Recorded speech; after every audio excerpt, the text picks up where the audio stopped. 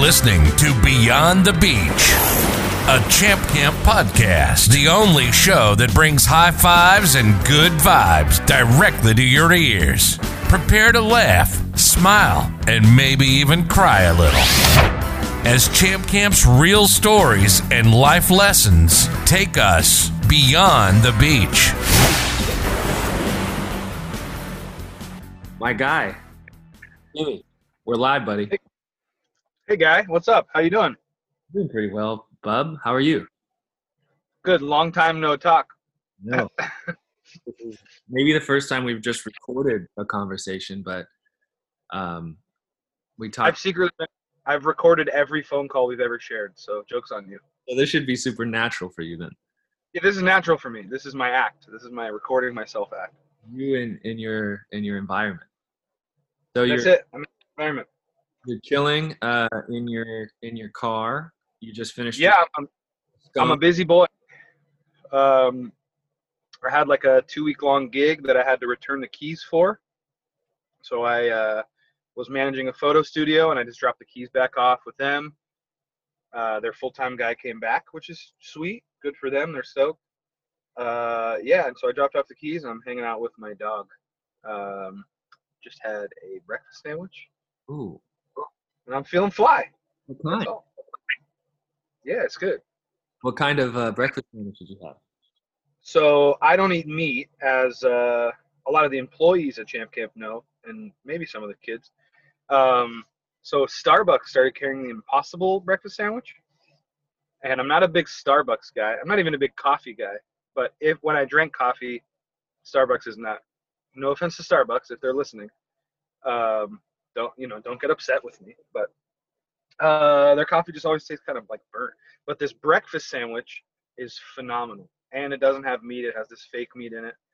That's a good on-the-go snack. Yesterday I made egg and cheese with avocado and salsa on top. That is like my go-to. I'll like fry up an egg or two and put some salsa and avocado on top. But today I'm on the go. Go, dude. Podcast in the car. Yep. Isn't technology crazy? It's wild. I'm happy that you are all fueled up and brain fully firing, ready for this deep dive into this. I'm fueled. I wanted to get in full summer mode, so I got this like kiwi drink that tastes like summer. The only thing you're missing is maybe that would help. I need like an umbrella in the drink or something, or a lawn chair just sitting in the back of my trunk. That's next time. Pop open the back and get a reclining pop-up chair. I don't know if you know this, but this is just the first of many times you're going to come on this thing. I'm sure. I'm sure that I'm sure you got something up your sleeve. Yeah, once this what we're going to talk about, once that really takes off, then you're going to have a hard time locking me into these, because I'm going to be wanted by maybe Tech Deck will have me on their podcast or something. No, they won't, because Butterboards. That's true. Sorry. Butterboards will have me on their podcast. That's right. Well, for anybody who doesn't know who you are, I thought, why don't you give us the runaround? Who are you, and how do I even know you? How do we know each other, and why are we doing this? My name is Tim. As a lot of you guys know, I have 2 middle names, so that's interesting. Normand and Dylan are my middle names. I met Trevor first, Trevor of Champ Camp fame. We were on the same soccer team. I was probably 12, and you were probably 13, because you're a year older than me. Does that sound about right? Yeah, and my voice was so you can. We were on the same soccer team, and that ended up we were wearing our team colors were like teal and white, almost like the same color shirt you're wearing now. In Radioland, Trevor's wearing a nice like mint green, like toothpaste color. So our soccer team name was called Minty Fresh, and I remember being in the meeting. Like when you played AYSO as a kid, you'd have like a team meeting to start the season off, usually somewhere neutral, but we had it at our coach's house, which happened to be my 3rd grade teacher's husband, which was kind of weird because I was at my 3rd grade teacher's house. So I was like, okay, this is kind of weird. And the meeting had started, and I was like, oh, this team looks cool. It's great. And then in walks Trevor and his mom, probably 10 minutes late. We joke that that's Trevor time. Trevor's usually about 10 minutes late, but so am I. It's rubbing off on me. So we're both guilty of being on Trevor time at times. Trevor walks in late, and I was like, oh, I've seen this guy around, like skateboarding or whatever. Social media obviously didn't exist back then, but I had known about you from skating, like mutual friends or whatever. And I was like, oh, that's cool. He seems like a nice guy. Like, and he's like, you're like a bigger dude for your age. So I was like stoked. He's going to be some power on our team. It's great. So that season went well. I don't think we really like hit it off. I mean, obviously we were like teammates or whatever, but it didn't really go past that. But you know, whatever. At that age too, like you lived on a different side of Westchester than I did, so it wasn't like we lived next to each other or whatever. And then fast forward to high school, and I don't even remember how, but I befriended Allie, who is now your wife. Wife in ninth grade, and I think it was through, I don't even know, because I don't know if I knew Katie then. Katie is one of Allie's best friends, and also from Westchester. So we were like, I think there was just a common bond of kids from Westchester going to El Segundo High School. Right. Was kind of the common bond, and I don't know, like sometimes we would carpool eventually in high school and stuff, but I really don't know how it started. But I kind of befriended that friend group and would hang out with Allie, and then you guys started dating when she was in ninth grade or younger? No, ninth grade. Ninth grade. So I think I was there from the beginning. Like, I mean, Allie and I she wasn't telling me like, I'm going on a date with this guy, but we were like friends. And I remember you coming around and I was like, who's this guy? I'm like, this is the guy. Like this is the guy who showed up late to our soccer meeting. And little do you know, I was like, Allie, he's tardy. He's so late to everything. Like, beware. No, I'm kidding. I'm kidding. I just need something on this Trevor time notion. You're right. I tend to run on the late side of things, but I want to remind you of something from summer 2019. Okay.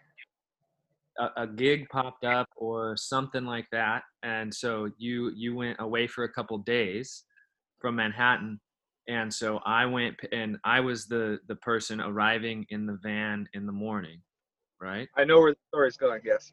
And up I roll at 7:58 and park to unload, and I didn't know then, but later on you had told me, Will, shout out to Will,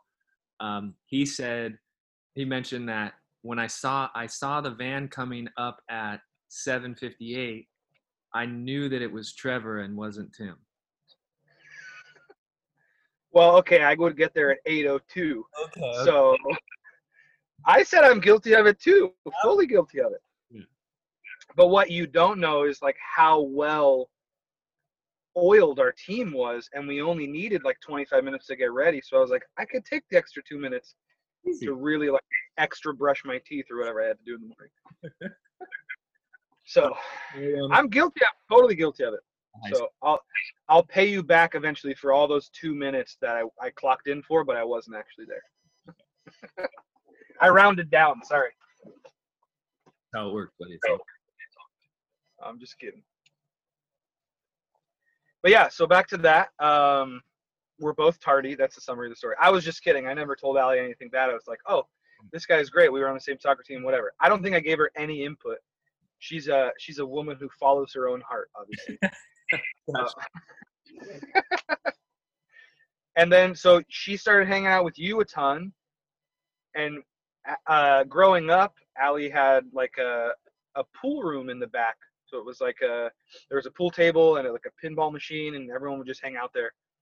And so we would just hang out like on weekends, and you started showing up more, and like I started showing up more, and I was like, oh, this guy's great. And then you and I, thanks to Allie, just like hit it off, started skating more. We would go to concerts together and just hang out, like eventually just you and I, and not even like the whole group. We really blossomed our friendship. So we did. Thanks to Allie, you and I have become best friends. So that was the intro to it. And then all through high school, obviously, all those memories. We went to homecoming dances together. not together, but like our dates and us together, the same limo. Yeah. But definitely there are some memories of you and I sharing a dance or two. For sure. Uh, yeah. And yeah, all through high school, those memories happened, and then kind of through college. You went to college, and I kind of did my own thing, but we stayed in touch. And then after college, kind of like rekindled when we had more free time together. Right. So that's it. It's a long-winded friendship. Long-winded. Coming to an end. No kidding. Yeah, now we're like brothers. Where like I could just like randomly show up at your parents' house and there's no questions asked. They're just like, oh hey, you want dinner? And I'm like, your mom always jokes that I'm like her fourth son, so it's cool. Your family has welcomed me in. Right. Like they've embraced our brotherhood, if you will. They have. Right? That's a good way to put it. So this long-winded friendship. Here we are on this podcast talking about it. And so what year what was your like introduction into dipping your toes into the Champ Camp River, if you will? So I remember I think I came down 2012 and 2013 maybe, just to like say hi. I was like skateboarding on the Strand or something, and I knew you were running camp, and I came down and like just said hi to check it out, and I was like, this is cool, this is great, like he's got it going. And then summer 2014, I used to work in music, for those that don't know, touring with a bunch of different rock bands and whatnot as a drum tech and stage manager. And we did I think it was 7 weeks of a tour across the country in Canada. And so that was obviously very tiring. And I came home and kind of rested for a week or two straight, and then had about a week of free time where I don't know if you approached me or I approached you, and I just ended up working the last week of summer 2014. That's right. Which was super cool. And I grew up with younger sisters. They're 12 and 16 now. So like in high school, I was rocking them to sleep and whatnot. So I'd always kind of had that thing and working with kids, even though they were my sisters. So it kind of came naturally to me where you were like, hey, you want to do this? And I'm like, yeah, that's cool. Like I was actually voted biggest little kid in high school.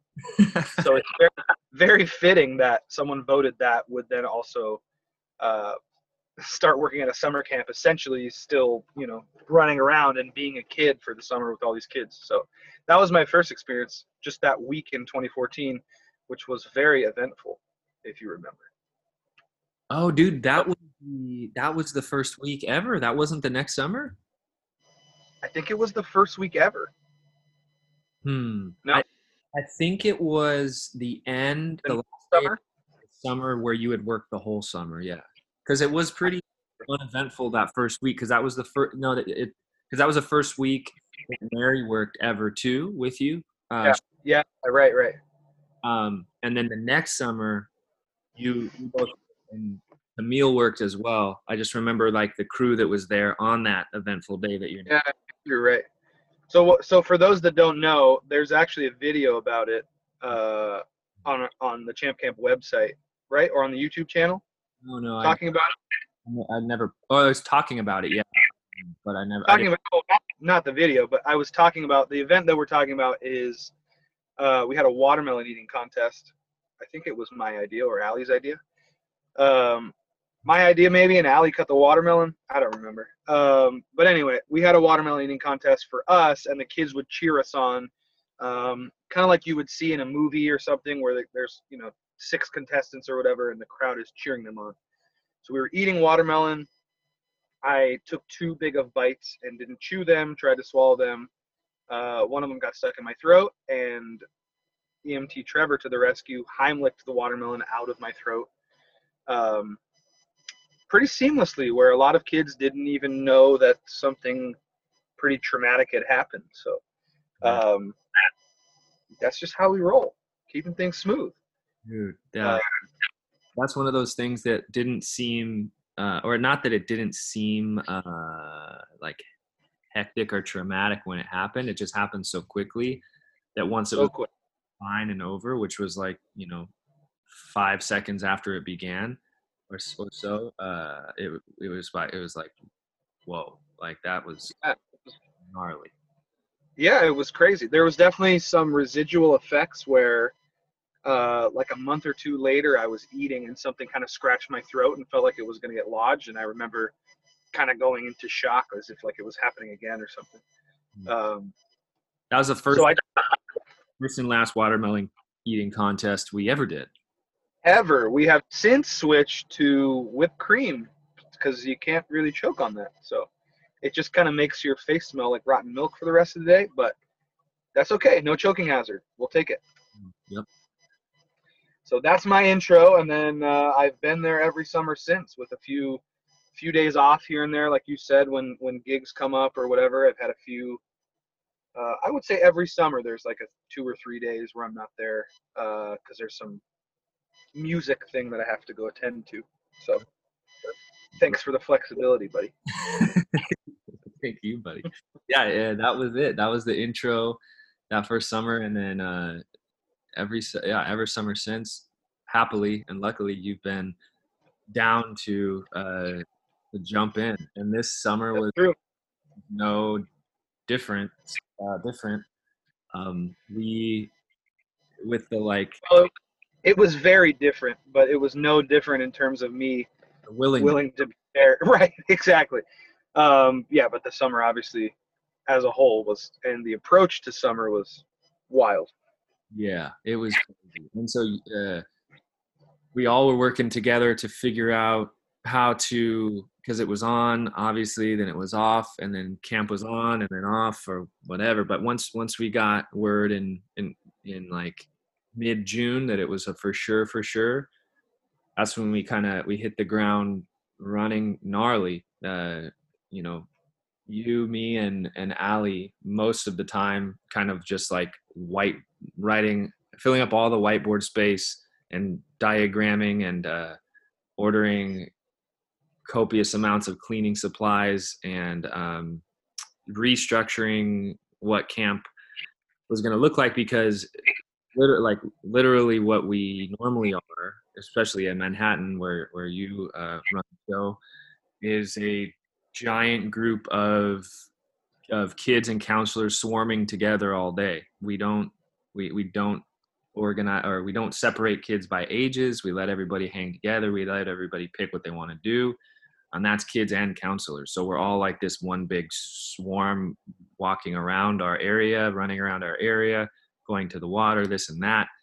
And with COVID, that's obviously the opposite of what we were able, or what would keep kids safe and what we were going to be able to do. So we reimagined the world and on paper, put it down, and even rethought like our footprint on the sand and what that would look like. And that was like a super, it stands out as like a really long, gnarly,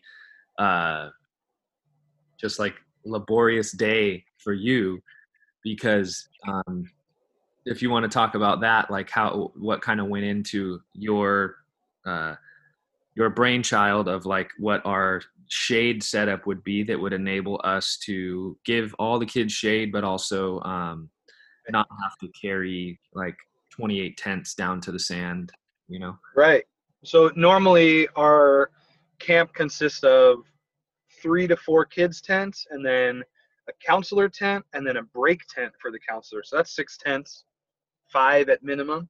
And we were thinking on a normal day we have close to 15 employees, so carrying all of those tents, you could tag team them, 2 people to 1 tent, and it's no big deal. But with limiting capacity, we limited to, what was the final number? 30? It was 30. So it was like 3 pods of 12 each. So Right. So we limited, and I would say we cut capacity in half. A normal week is probably 70, 75, somewhere in there. So we cut capacity directly in half. And obviously with that cut of children, we'd have to staff less. So carrying down those 6 tents would be super hard work for those counselors on duty. And would get probably old pretty fast. So we had an idea to try to maximize shade where we were now, like Trevor said, we were a swarm. I prefer to call it like a school, obviously, because we're on the beach, like a school of fish, where camp kind of like looks like this blob of goop. Bushel of bananas. Moving around together. What's that? Bushel of bananas. Oh yeah, that's it. We're a big bushel. But we all move like in unison wherever we go. Everyone kind of goes to the water or all this stuff. So we had to really revamp, and we were going to make these 3 pods that we were calling them that were physically separated. And for the first time, we were going to do it by age, just so that the age groups were together. And we thought about alphabetical, but then, what if you have 5 9-year-olds and 5 4-year-olds? It's going to be a little tough for them to exist together. So for the first time, we were trying to organize by age in these 3 pods that were physically separated. And we thought about, well, 1 tent for a dozen kids is not enough for them to socially distance under. So I went into this I guess I would say I'm handy, but like not really. I have no formal training in anything like that. Handiest. I'm a camp handyman.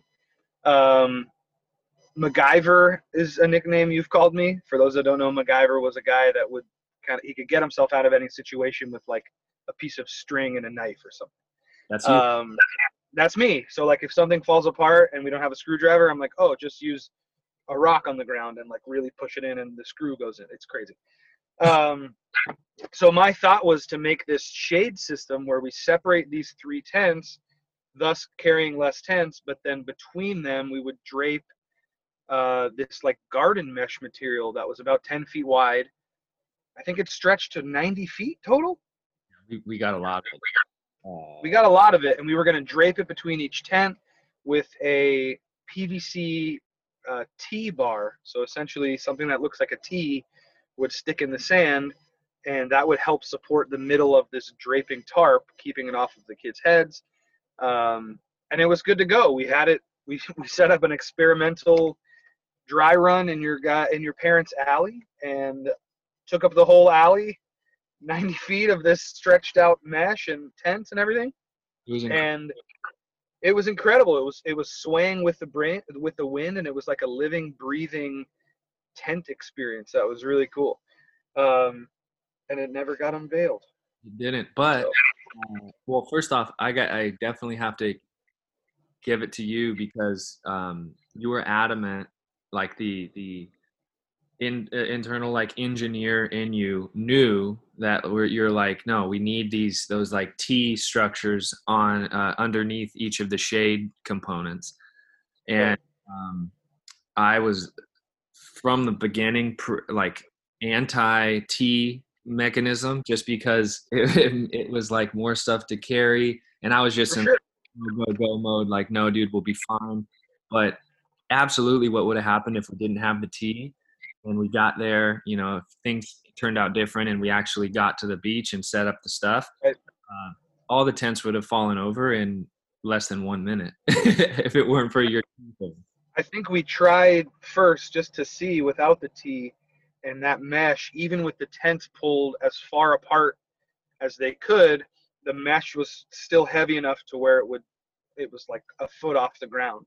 So obviously that's a hazard in various ways, and you can't have that. Right.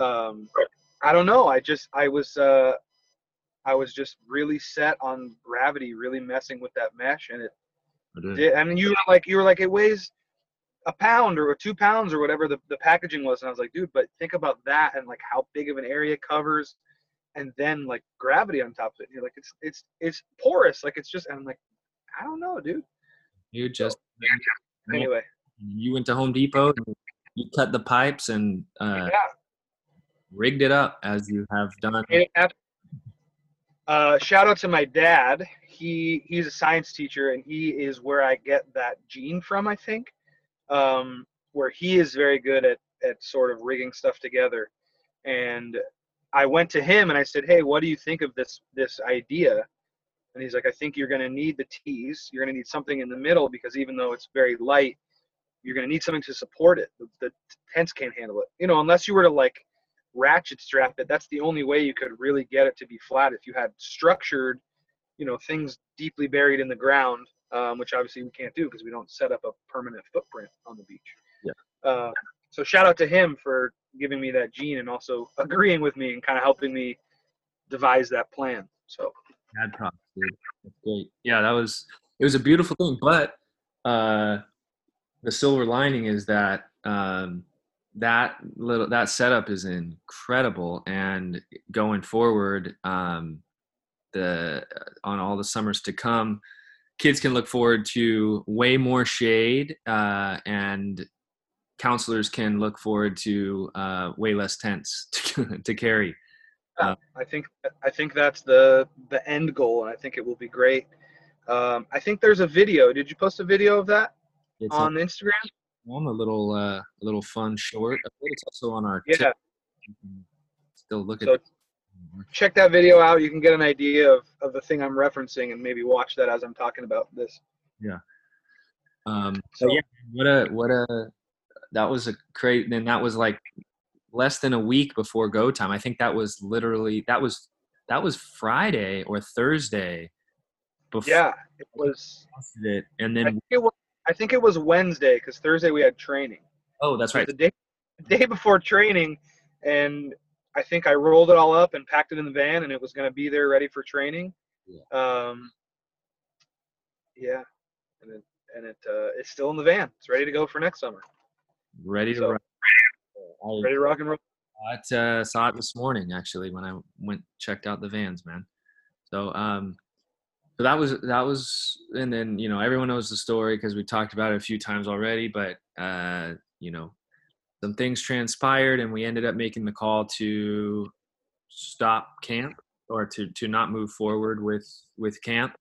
And it was a hard decision. It was painful. It was, you know, heavy for a lot of reasons. But you, man, as always, are like my the go-to phone call to bounce stuff off of, and so you were one of the earliest people on the mainstays of you know, trying to come to a resolution or a decision that made sense. You know, also obviously trying not to rush into a decision or rush into judgment, but also time was of the essence. So you were right there with us. And then once the call was made, you also jumped right in and were a huge part of the goodie bag deliveries, because one thing, you know, obviously kids hadn't been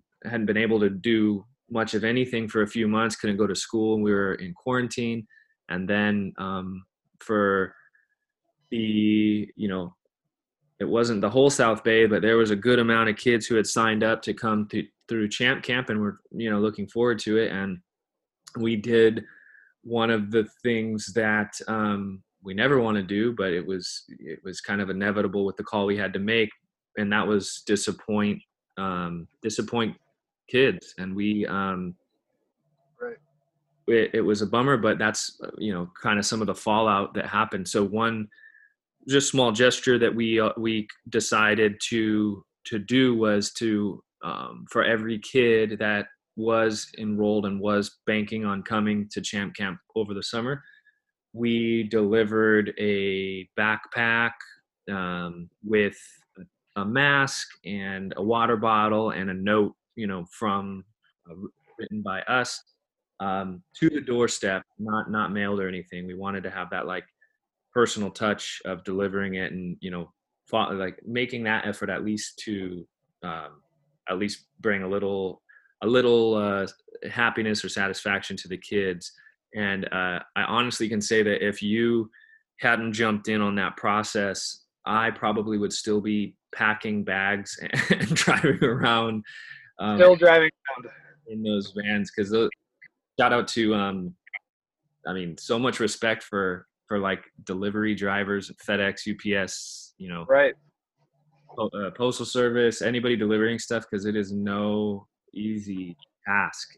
So we we did that, and we jumped into that and drove the vans around for, it took us, less time than I thought. It took us maybe a week or so to get through all of them.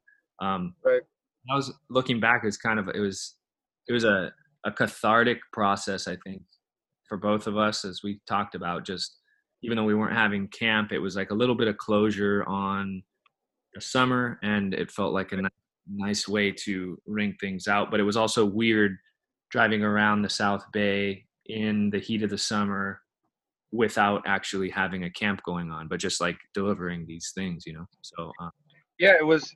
I honestly enjoyed that process because it felt like we were still giving, giving what we could. Like, our hands were kind of tied, and we wanted to keep the kids happy and kind of keep to our promise of giving them these goodie bags. And also too, like we had these masks made. I think we bought and had 500 masks printed or something. Each kid was going to get these packs, and a mask was going to be included because a mask was mandatory. And we said, okay, we have to supply one. So we went out and got Champ Camp branded ones.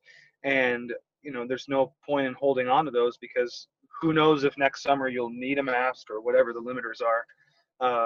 So we wanted to get those to the kids and then kind of give them some other goodies and just kind of make them feel like, even though we're not having camp, we still want them to know that, all the kids are on our radar, and we definitely miss being out there with them this summer. So it was cool, and I found out that I think I used Google Maps and Excel, Microsoft Excel. I made a spreadsheet of all the names and addresses, which had a hiccup later on, we found out. But all the addresses were correct. So I made an Excel spreadsheet of all the names and all the addresses, and then I alphabetized the names, and I figured that the rows would also shift with it. But the names just alphabetized, and the addresses stayed put. So all of the names were wrong. But that didn't matter because all the packs were the same. We just needed to know where the addresses were. So we had to cross-reference with the actual signups to see whose house we were at and whatnot. But you could take this Excel sheet and put it in, I think it was Google Maps or MapQuest or something, one of those websites, and it gave you a multi-point map. So we had, I don't know, 50 spots on a map that you and I had to hit, and we kind of split them. We used Sepulveda or PCH, Pacific Coast Highway, as kind of a breaking point where you did everything west and I did everything east. And we just one after another. And sometimes it was on the same block where I'd drop one off and I'd drive to the end of the block. And I'm like, oh, it's right here. And it made me feel like the Amazon guy. And I was like, he does this all day, every day. And I'm like, it's tiring, like getting in and out and back in the car and out, dropping it off and like all this stuff. So yeah, man. The part that I enjoyed most was obviously because we did this during still quarantine going on for some people or most people. Most people were home. And so a lot of times I would approach the door or they would see the big green van and kind of glance out the window, and then I'd give them a wave or whatever. And a handful of parents came out and were so appreciative and just surprised to see us. It felt really cool that they were so receptive and wanted us to know, like, they appreciated it, and they had such good things to say. And obviously they kind of sent condolences, knowing that we couldn't operate as normal. It obviously affected them, and they know it affected us. And they were very compassionate and kind of gave their best wishes. And even like a few parents I stopped and chatted with for like 5 or 10 minutes. And it was great to have that bond and see familiar faces and be like, here, we're still here. We're just trying to do our thing and give your kid a little bit of happiness on our end. So it was cool to deliver those. And I agree with like the personal touch, because if you just mail it, obviously maybe a little more efficient and doesn't take a week to do of running around, but then you don't get that personal thing. Like, you could write a little note to each family, but still, like, I think having that physical connection is really important, especially during a time when it's hard to connect with people because of what's going on. Yeah. So we did mail one bag, and that bag was sent to Atlanta, Georgia, for some kids who signed up. And then we actually just heard back from the family who got the bag, and those kids were psyched. And and they are going to be back next summer. So we're all right. And that's kind of not a common thing, but every summer there's a few kids that don't live in the South Bay and they come on vacation, and we are part of their summer vacation, which has always felt super special to me. Where, if I would go on vacation, I grew up going to my dad is from England, so we would go to either England, or my mom is from Rhode Island, so we would go to Rhode Island or England for like a few weeks each summer to see my grandparents and family. And I never did something like that. I think one time I did a surf class in England for maybe 2 days or something. And I was like, I can't imagine going somewhere on vacation and then also having this incredible experience where there's this camp that goes on and like makes you feel welcome. And, it's a really cool experience. And I think the farthest we've had is this kid that's come the last few summers from the Czech Republic. Right. And we gave him a hat and a bonus T-shirt or something last summer to kind of show like how appreciative we were. I think he came maybe 7 or 8 weeks of last summer or something. And then I remember connecting with his dad and saying like, hey, when you get back to Prague, can you send us like pictures of him in front of some iconic locations in Prague? Like I've been there before, and I said, oh, maybe on I think it's the Charles Bridge or something, St. Charles Bridge. And I was like, go there and and he sent me 10 pictures of his son wearing this full Champ Camp outfit all around Prague. And I was like, that's so cool. Like Crazy. Our gear is in Prague. Like it's crazy. It's crazy. So I can't imagine like how that family must have felt getting that bag in Atlanta and being like, oh, our whole summer was kind of a wash, but this camp that we signed up for still kind of took care of us and didn't forget about us or whatever. So Yeah, it's cool. So yeah, that is cool. I'm glad we did it, and I'm glad we got through it. Yeah, but what a We made the best of it. We went out and we like met halfway through the day for lunch, and like we made the most of it. Two It guns. was great. That week I ate at Two Guns for lunch. Way too many. Shout out Two Guns. Two Guns, man. Yeah, they're the best. What is that? The Stanwich? Sandwich. Oh boy, that Chipotle aioli or whatever's on it. Oh yeah. Thank you, Two Guns. Yeah. I want bottles of that stuff. You're a big sauce guy. Big sauce guy. Yeah. You just wait till I ask my my curveball question at the end of this. I got those segments. So now, I guess that brings us to now. You said you just wrapped up a couple week gig running the photo studio, and you and I met over the weekend on something that's been a long time coming, where it's a lot of sweet talking on my end to get you to come around, and it was just like getting you on this podcast. It was a good get. So as a quick preview without giving anything away, I don't know, what are we working on behind the scenes right now? So we're working on something on the platform Teachable. For those of you pretty well versed or knowledgeable in that, you kind of know what it is. For those of you that aren't, it is an online platform where you can go and take, I don't want to say classes, but courses. We're opting to call it an adventure for ours. But essentially you can learn skills and kind of take classes, sort of, for lack of a better term. So one of my secret hidden skills that does come out every now and then, every summer, something that I enjoyed when I was a kid, I was probably 7 or 8 maybe when I discovered this, are these things called fingerboards. So a fingerboard is a miniature skateboard. I don't know the exact scale, if it's like 1 to 10 or whatever the scale is. But it fits like in the palm of your hand. So it's a pretty small skateboard. But ever since I was a kid, I've enjoyed learning tricks with those and kind of playing with, like, I think it started when I grew up skateboarding, and during the winter, there's like a rainy day or whatever, and you can't go skateboard, I would envision this fingerboard as like doing the tricks that I wanted to do on a real skateboard. So I would go in the garage and I made this whole giant table with like ramps and rails and all sorts of stuff. And a friend of mine that lived a block over would come over and we would just play with these little fingerboard toys forever. I was eventually like in a contest in Manhattan Beach. There was an old toy store. I think it was on Manhattan Ave, kind of across from where Becker is now, Becker's Bakery. It was Puzzle Zoo or something like that. And there was this contest held by, I don't even remember. I think K-Rock, the radio station, was there. And there was also a yo-yo competition going on at the same time. It was crazy.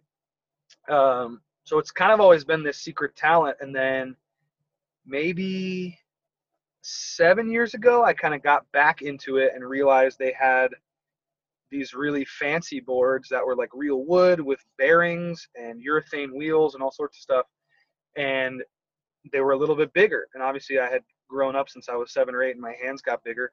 And the smaller boards were too small for my fingers. And I found these and got really into it. And then kind of always would imagine how doing a trick on my fingerboard could translate from actual skateboarding, or vice versa, where you want to do something on your skateboard and you can't, but maybe you can do it on your fingerboard, or maybe you can imagine it on your fingerboard and then it helps you actually do it in real life on a skateboard.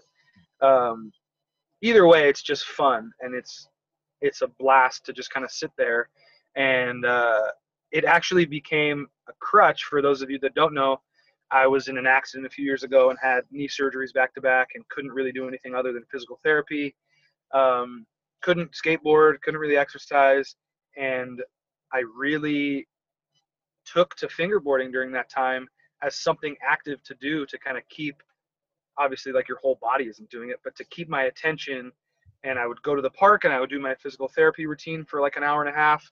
And then I would sit at the park and kind of relax, and I would just fingerboard for hours. And it really kept my mind, it kept my mind busy, and it kept me thinking about like the day that I would be able to skateboard again and whatnot. So I think it's more powerful than just like looking at it as a toy, which does sound kind of crazy because everyone looks at it and they're like, it's just this miniature skateboard. And I'm like, no, it's like something that keeps you busy and keeps you kind of creative and thinking and like active almost. So that's my connection with that. And Trevor has kind of bugged me about it for a while, and he's like, we should do a teachable lesson on it. And I'm like, I don't think like it's kind of too niche where it's not popular enough and whatever. But I think it's slowly becoming more popular, and there's definitely a lot of like social media presence with fingerboarding if you look for it.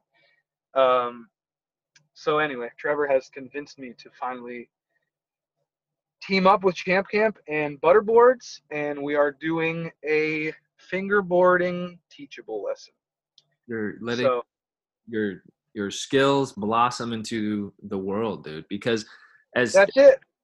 Like, to piggyback your point, if for anybody that is into skateboarding or has grown up skateboarding, what you said about it being like more than just a little plastic toy is so true. Because it is. Like we're both into skateboarding and grew up skateboarding. That's what, was like a big part of our common bond growing up. We have right camps, and it's how we started doing camps before the beach camp in the first place. And growing up, like if you were hurt or if it was raining or like even at recess or whatever, like when you're really into skateboarding, all you think about is skateboarding, but you can't always skateboard. So this exactly is this cool like extension of skateboarding outside, but when you can't. And even it's my Allie is to this day like will like look at me like, really, are you serious? Because I'll have like the remote for the TV and I'll be like flipping it like I'm fingerboarding, or like at a stoplight I'll be on my steering wheel like pretending I'm skating. Right. And it seems silly to like be a grown man doing a thing, totally. It's if you know, you know. And that's I think that's the point of Right. this, of us kind of diving into this, to just share this the cool thing, Tim, that you spent, that it, because in talking about the course, we didn't really even dive in yet to all of that stuff and what it gave you during that time of like healing and rehab and stuff. But it's cool, man. And I think any skill that like we value or like gives us relief and joy is worth sharing if we can. So that's Right. what we're doing. And I think a promising factor is that every summer we have a bag of fingerboards and ramps and stuff in the van, and we'll bring them out a few days a week. And almost every time there's like a dozen, 10 to 12 kids standing around this table playing with these fingerboards and wanting to, like, I will sit there and do a trick or something, and they'll look at me like in awe almost, where I can ollie and it looks like the board is floating. And the kids are like, how do you do that? You pick it up? And I'm like, no, I only use 2 fingers, and it's this like kind of gravity momentum thing that works out, and the kids are blown away. And we had a talent show last summer, and I ollied over 5 kids laying down from table to table, and they were like, how did you do that? And I'm like, look, like I even pulled my long sleeve up, covered the rest of my hands, and only had 2 fingers out, and still did the ollie. And they were like, they looked at me like I was a magician. I'm like, you can do this. And so like seeing the kids kind of mesmerized by that, and the kids would come up almost every day and say, can we do fingerboards? Can we do fingerboards? And I'm like, this is cool. Like these kids, even if there's 10 kids that want that every week, and even 1 or 2 of those kids are like, hey, I want to take it a little bit further and really try to be able to do what he's doing, or do flip tricks or grinds or anything like that. But even still, like just playing with it and picking it up, not knowing how to do maneuvers is still fun. Like Trevor was saying, you always want to skateboard, but you can't. Like Trevor, you're driving a car, you obviously can't skateboard, but you're always thinking about it. So it's fun to like play around and envision a new grind or a new flip trick or something, even if you're just holding it in your hand, kind of playing with it, not even doing any crazy maneuvers, but just having it. And I always joke too, like before the fidget spinner got popular, it was like an actual tool that kids with like an ADD type mentality would need that as something to keep their mind active and keep their focus going. Where I was actually diagnosed with ADD as a kid, and my parents didn't really treat it or anything. So I've had to find ways to sort of keep my attention, and that is sort of a way where I'll sit there and just kind of flip the fingerboard, if I get nervous or anxious or whatever, and I'll sit there and I'll flip the fingerboard, and it's like calming in a very weird way. So yeah, it's definitely deeper than I think people realize. And people look at you like, oh, you're a grown man playing with this toy. And I'm like, yeah, it's a toy if you play with it as a toy, but it's also like a great hobby, and it like passes time well and keeps your attention, and you can get creative, and I wouldn't say it's a workout, but it's something active rather than just sitting and watching TV or something. It keeps your brain busy, which I like. Yeah, it's a little time away from a screen, which is right? incredibly valuable, literally right now more than ever. Especially now, yeah, especially like, and going into winter during quarantine sounds like a very dreadful time. So I think more than, not that we have crazy winters, but I think more than ever, people might be looking for something to do inside that kind of translates or passes the time and gets them through until they can go back outside to skateboard by themselves or whatever. Right on, dude. All right, and so stay tuned for that gem coming up on the horizon. All right, dude. So as we're nearing the end of this first podcast journey together, we're going to introduce 2 new segments to Here we go. this episode. So the one I told you about already, so I think we'll close with that, which we'll introduce after this. But this one's just the beta name is Rapid Fire. Haven't really that's the version off the top of the head. So I just have 5 random questions for you to answer first thing that comes to mind. Okay. And then after that, we'll move into the closing segment. All right? Let's do it. Quick 5. All right. Are you ready? So, Let's do it. best donut of all time. Ooh, best donut of all time. I'm gonna have to go with Randy's Donuts. They have a crumb donut, but it's like a vanilla crumb, and it's like, I asked them one time, I said, what's on this donut? And he said, it's ground up donuts and sugar and butter, ground up, mixed together like in a food processor or whatever, and then put on top of this donut and then glazed over with like more crumb. It's crazy. It's called a butter crumb donut. They have a chocolate version and a vanilla version. I am so passionate about it. It is my favorite donut. For those of you in the South Bay, there's 2 locations. Those two closest are on Rosecrans and then Manchester. So you can go find those anywhere Randy's exists. Those are my favorite. Randy's. I even have a Randy's crew neck sweatshirt. I'm very passionate. I have a donut tattoo. Like it's the whole thing. Kit. Okay. That's a Great question. Next one. What's your favorite Champ Camp garment of all time? That can be shirt, hoodie, hat, pants, okay, or custom. I'm going to have to go, it's a tie, I think, but they're 2 different garments. So the first one, I think, is going to be, we made dad hats one summer. I'm a big dad hat guy. They just fit my head well. This is a trucker kind of dad hat hybrid, but they just fit my head well, and they're like floppy, and you can kind of get them sweaty and then put them in the washing machine, and it's totally fine.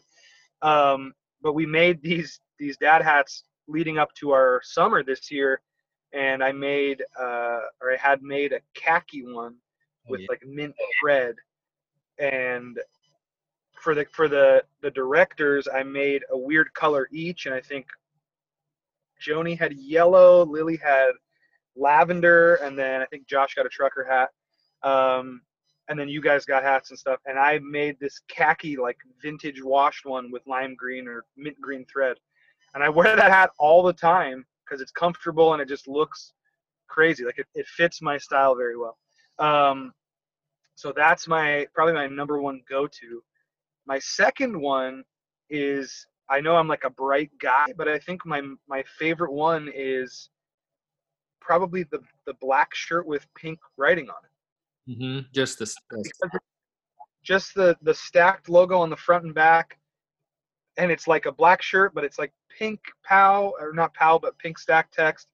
So it's just weird enough, but you could wear it with like all black, and it's not super crazy. Right. That's a nice one. I'm not going to pick any of the ones we just made because people haven't seen them maybe, and also like I made them, so I can't pick them. That feels weird. The shirt that I drew is my favorite. Blackbeard Beach. Check it out. champcampkids.com/shop. That's Blackbeard Beach. That is my my hand drawn and then scanned rendition. It's my talent. nice. My talent maximized. So, all right, question 3. Question 3. Let's see. I got to be more rapid with this. Yeah, this is kind of like rapid molasses. I'm not explaining the last 3, just answering. No, you're gonna have to explain some of them. You could have one juice for the rest of your life. What would that be? What juice would that be? You know that I'm a juice guy. I got to go with Old Faithful. Carrot Orange. Weird. Carrot Orange is my favorite juice blend of all time. Right now I'm drinking a kiwi drink. It's like it's a milky kiwi drink from Starbucks. I think it's called Star Drink or something, kiwi drink. It is good. It is very good. Yeah, I like fruits and juices, so that's my jam. I pictured you going refreshing juice for your all time. Not that carrot and orange isn't refreshing, but yeah, it's not thick, but it's a little bit in the middle, when it comes to viscosity. So I was thinking more of like a raspberry spritz watermelon, something like that, but carrot orange. That's nice. Okay. Yeah, that is a good. Yeah, I'm going carrot orange. That's my favorite. Stick to it. That's good. Okay, now this fourth one, you're gonna inevitably, I think, be biased on this question, but I want you to explain your choice. Okay, so you're gonna have to justify. Maybe we shouldn't call this rapid fire, but anyway. Okay. If you had to pick mustache, beard, or bald, and why? Okay. I've had a beard since like 7th grade or 8th grade, maybe. Granted, it wasn't very good, obviously, but also through that time, I've had like crazy mustaches and stuff too. Um, I'm gonna say beard. I haven't shaved to skin in probably 4 or 5 years, and prior to that, probably another 4 or 5 years. Um, the only reason I shaved to skin is because I was Guy Fieri for Halloween, and so I had like a bleached goatee crazy thing, and I was like, I gotta get rid of this. Um, and so I shaved my face to skin for the first time in 5 years, and haven't shaved to skin since. Um, I like a beard because it's like there's just padding, and it like keeps your face warm, and I don't know. I've just always had it. I also have sensitive skin, so like if I shave with an actual razor, um, I get my pores or my skin, my hair follicles don't do well, so I can't. It's just easier. I take the explanation. I figured you'd say that, but I hear you. If truth be told, if I could grow a full, beautiful, glorious beard, I would probably have one. I It looks like I shave into a mustache and a goatee on purpose, but I don't. I just don't grow this big beard up here. I just grow this, weird 90 goatee automatically. It's Um, nice. You look like when an actor lets loose. yeah, You know what yeah. I'm talking about? That's true. Like actors don't really grow full beards. They'll grow like a goatee mustache combo when they're like playing a role or they're like on vacation for a month. Cool. So it's a good look. Don't knock it. Okay, well, I do. Thank you for the boost. I appreciate you. Also too, my stepbrother, who doesn't have the beard gene apparently, bought a beard kit, and he's like putting this oil on his skin. I don't know what it's about, but he said it's supposed to help his beard grow because my brother and I both have like capabilities to grow big beards. My brother lives in the mountains and his is pretty big. Um, but my younger brother doesn't have that gene and wants it, and bought this kit online, and it's like this oil treatment thing for 6 months or something, and then it's supposed to have like a beard. Don't Oh, know. I'll have to get back to you with results, and then maybe you're in. yeah. Okay. And fifth and final rapidish fire question. What is your favorite smell in the world, and why? Ooh. Favorite smell. This one is very weird. There's two. The first one, like I know you're not supposed to like it obviously, but like spray paint. Okay. So to explain that, I grew up making stencils, and I would like spray paint them on shirts or like on my skateboard or whatever. And so it just reminds me of like being creative and making a stencil and doing stuff like that. So I have this association with like my childhood of doing that stuff. I don't sit there and like huff it, but if you spray something and you stand away, even through a mask, you can kind of smell it. And it makes me feel like I'm being creative, Oh, I get smelling. So the second one is very similar too, which is Sharpie markers. you. Dude, They smell so nice. same deal. Like, Again, I'm like whenever I use a Sharpie, I feel like I'm in two settings. I'm at work, maybe not at camp, but like at the photo studio or when I used to work in music, you have a Sharpie on you at all times. You pull it out, you write something. I'm like, okay, I'm being productive. The other is like if I'm doing artwork or something, tracing lines or making nice fine black lines, I'm being creative. So it's like my association with doing artsy things are those two smells. I love it, dude. Other than that, I'm gonna be very basic and say, dude, pumpkin spice. I know it's hot right now because it's coming up to autumn, but I have ESL, dude. I'm a big candle guy, so I do like scents. Um, Trader Joe's has a mango one. It might be out of season now, but I bought 3 of them before they went out of season. Just stock it up, But I probably have like 15 candles in my house, like in a cupboard. And of those 15, I would say 10 of them are pumpkin, like pumpkin cheesecake, pumpkin spice, just straight up pumpkin. Like, I Oh, love it. Yeah. Dude, it's like sweet and savory and like spicy. Oh, it's the best. Makes you think of like fall, like kind of cozy, like Yeah. put on some Uggs. I don't own Uggs, but if I did, I don't either, but I'll just put on like 4 pairs of socks. It's like the same feeling, I imagine. yeah. All right. Well, Also like Christmas trees. Christmas tree scent. Very, very nostalgic and very soothing. I didn't even when I threw that question down, I didn't think of I thought it was gonna go like in the direction of like a warm pastry or like some like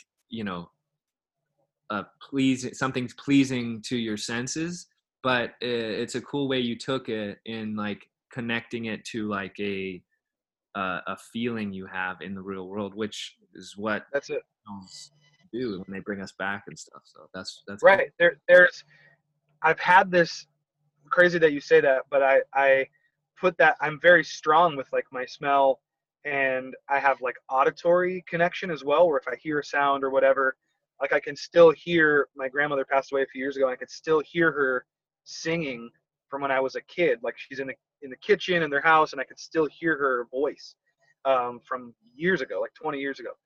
But with smells, crazy that like I would say I've had this experience maybe 3 or 4 times in my life, but this smell brings me back to my elementary school cafeteria. Wow. And like I've had it like 4 times since then, in probably like the last 15 years, where it's a combination of like old food and like I don't even know what exactly it is or how it's recreated, but it like flashes me right back to sitting on those like fold up little lunch table chairs, and I'm just like, I'm back in that elementary school cafeteria. It's crazy. Yeah, dude. I live for that stuff. It's great. That's incredible. Okay, so we're on now that our first ever official segment is complete. Let's go on to our final segment of the show, also a brand new one. In a spirit of we're calling this one Dealer's Choice.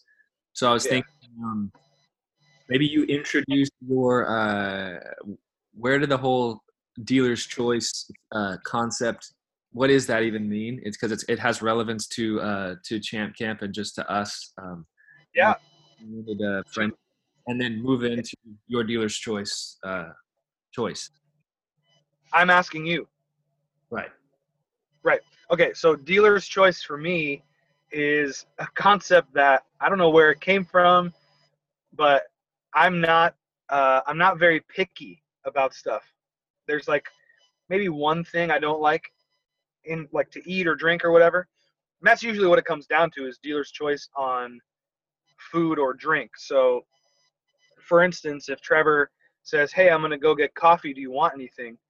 And I'll say, Dealer's Choice. Like you pick. And also too, it comes down to like for us, it comes down to how well you know me, because obviously like I don't drink caffeine.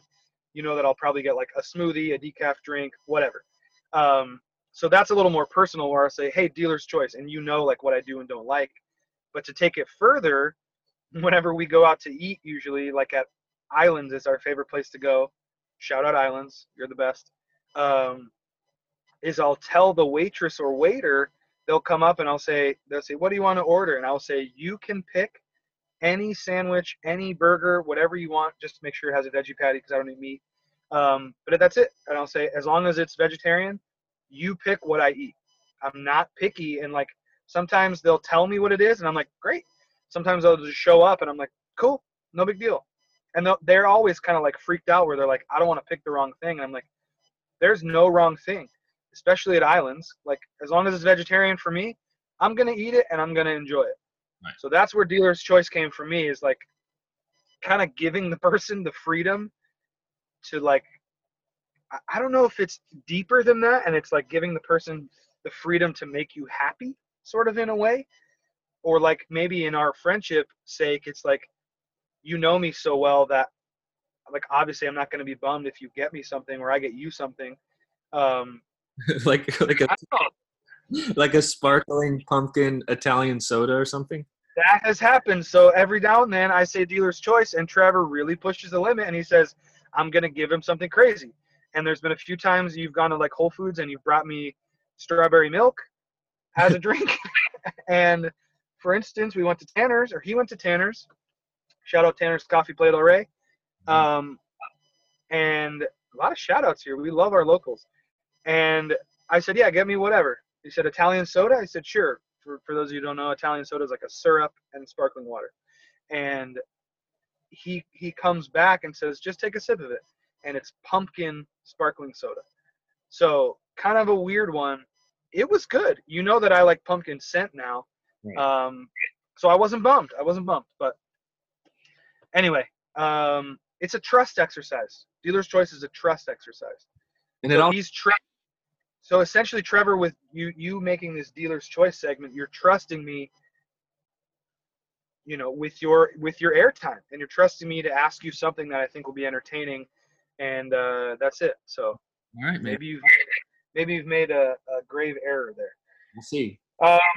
So for my dealer's choice, I'm keeping it very basic, and I just want to know your top 5 favorite foods. All right. Classic question. Classic question. Top 5 favorite foods. Okay, let's dive into this. In no particular order, because it would. No. It has to be in order. Oh. No, it's okay. It doesn't have to be in order. That's really hard. Okay, so a couple off the top of my head. Funny enough, also like connecting to memories I've had as a kid, they just bring me back to certain times. Mashed potatoes. My grandma Flo, she makes mean mashed potatoes, and always has since I was a kid, and I would just fill up on those growing up. Is there skin in the mashed potatoes or no? So she doesn't leave the skin. My dad makes mashed potatoes and does leave the skin, and I do like. Sure. What's that? I said he sure does. I've had them. They're good. They are good. So okay. They're good. Mashed potatoes. Love me some mashed potatoes. Not necessarily first on my list. I'm a big burger and fries guy. If there's a time when we're going to go get food and go out, either buddies or go out as a family, I love to get a good sturdy burger and fries. Iced coffee. As a food? I mean, does that not count? Is that too beveragey? It is. That's okay. That's okay. Iced coffee. Just but I'm very picky with the iced coffee. It's got to have like some chocolatey undertones and plenty of caffeine to get me all anxious for like 2 hours until it fades back away. So a good iced coffee. What else, man? Good food.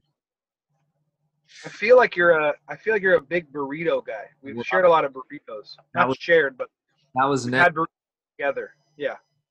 Particularly breakfast burritos. I love burritos usually of all kinds, of all shapes and sizes, but breakfast burritos, it's not a food I have often, but it's something when the opportunity pops up, it's just like, such a satisfying thing.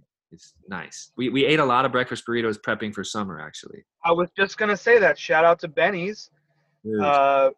Benny's not gave us, but we went to Benny's almost every other day, and we got breakfast burritos. Yeah. That was great. Delicious. And then last but not least, I think I owe you one other one, would just be, man, it's hard to narrow it down, man. But I guess I would go, fish tacos. Ooh, that's good. Just a solid, burger and fries is nice, but it's a lot of food, and I'm not always in the mood for that. Fish tacos, pretty much always in the mood for fish tacos. So. Yeah, I agree. I eat fish, and they're probably in my top 5. Fish tacos are phenomenal. Incredible. Yeah, we like that. All right, man. Well, you kept it simple, and I like it. But hopefully my answers met Well, they're your. great. The fish taco one I did not know, so that's something we'll have to dive into more. I think we've shared a few fish taco meals, but You didn't I know. didn't know I didn't know it was on your top five. Now we're gonna have to dive way deeper into the fish taco world. Deep into the ocean. Dude, I've got some spots all over. All right. I'm sure you do. Oh Okay. yeah. To close this episode out, dude. I have a little dealer's choice of my own, so now I'll be the dealer. It's my choice. I got a question for you. Um, Okay. so, what seemingly small detail ensures that your day as a director at camp goes smoothly that isn't obvious to anyone else who's not in your shoes? So, obvious as the director would be like keeping the kids safe, keeping our count accurate, having Right. ample supplies, so we don't run out of the essentials, obviously. But if those things are taken care of, what detail in your mind is super important to set you up for a day? If I have an example, if you'd like, or you can just jump into it. Yeah. What's your example? For me, What's it's like the drop off and pickup, like the smoothness with which we make our way through that. right? There's a lot of things going on. One, and mainly what pops into mind is like keeping the cars arriving for camp all the way to the right, uh, encouraging parents to keep their kids in the car until they get up to where we let them out, and then also encouraging drivers that aren't in camp that two cars actually can fit by each other on that small street. Yeah. And it's little funny details, but like if it doesn't go well, it can back up. Neighbors can become upset. It blocks the lifeguards. It's no bueno. So in my mind, Right. all those things are floating around. Yeah, that's true. That's a good one. That is very important, and I think a lot of people don't understand the importance of that, or maybe it gets overlooked. Um, that's a tough question. There's kind of a lot of them, and I think personally for me, every morning I'll pull up and we'll unload the van. Van will get situated, all that stuff, and I'll park the van somewhere. And I think Mm.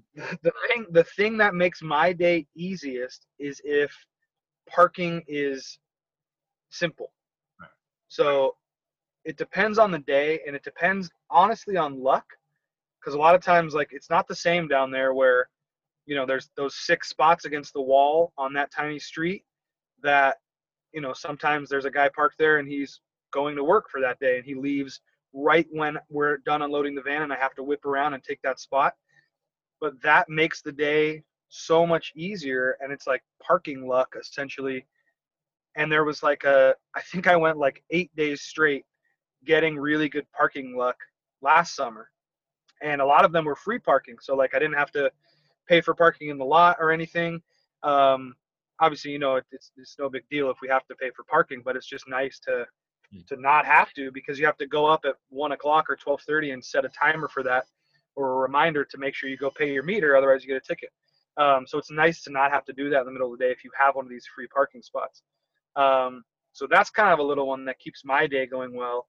Another thing is too, like that kind of piggybacks on that, is if my parking task is super simple, then it allows me. I'm big into meditation, that Trevor kind of turned me on to, and actually bought me a subscription to a meditation app. And I'll sit there and I won't use the app, but I'll just sort of do like a breathing exercise for like a minute or two.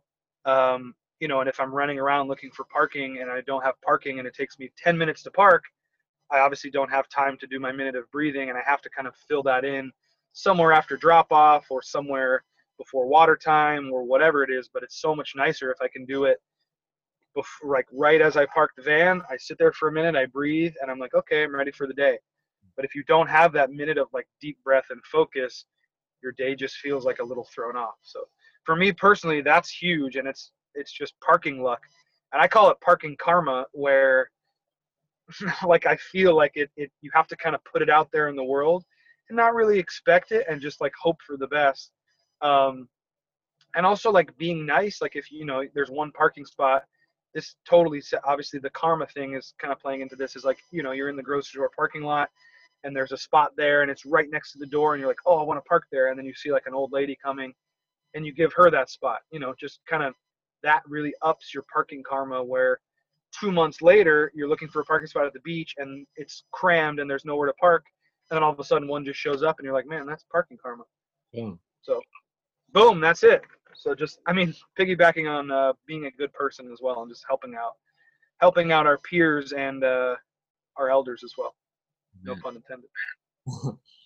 Yeah, dude. Parking's huge. And that totally would play into my day too, in terms of camp.